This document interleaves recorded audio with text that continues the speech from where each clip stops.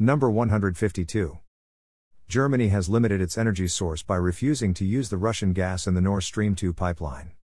Prime Minister Boris Johnson has urged Chancellor Olaf Scholz to impose further sanctions on Moscow. The German defense minister has called for a complete embargo on Russian gas. 40% of the European Union's gas and 25% of its oil come from Russia.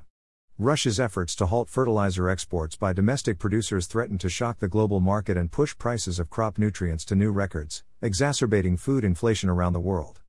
Europe is on the verge of experiencing hyperinflation and major disruptions as factories close due to supply disruptions and farmers cannot afford to plant seeds as before. Russia has restricted the export of food and agricultural products to only countries with friendly relations with Moscow and primarily in exchange for Russian rubles. Because Russia is the world's largest exporter of wheat, fertilizer ingredients, and gas, it has interrupted global trade by weaponizing its exports. This splintering of the world order was purposely brought about by NATO baiting Russia to invade Ukraine while ignoring the Minsk Agreements 1 and 2. It's like the devil has put on a government mask, and he has given us instructions that will lead to our destruction if we follow them. Most people do not see the deception because they only look at the mask. By way of this deception, the ruling class has seized control of constitutional governments, and their policies are chipping away at our freedom and prosperity. At least 30 countries have inflicted hardship on themselves and borrowed from the future.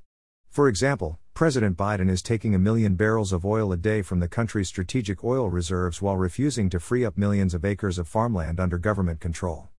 He has opened our southern border and refuses to complete the Keystone Pipeline. Russia's invasion of Ukraine did not cause shortages and higher prices. Our reaction to the attack is the cause.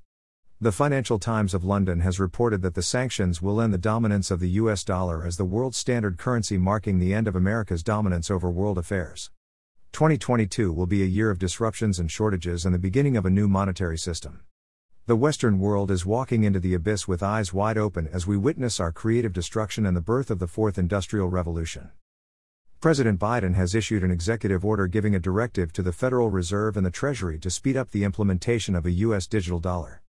Let's suppose that the U.S. announces the end of Federal Reserve notes and declares paper money illegal after a specific date.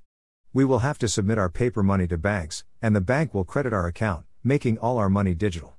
After a specific date, we will not be allowed to turn in our cash, making paper money worthless.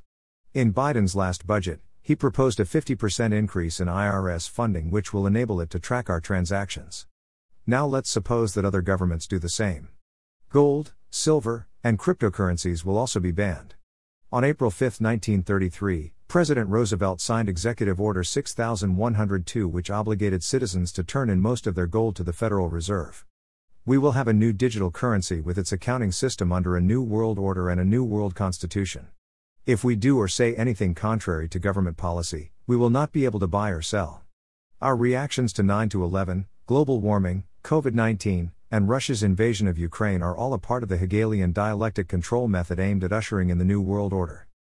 Dr. Pippa Malmgren gives a speech at the World Government Summit about new digital currency.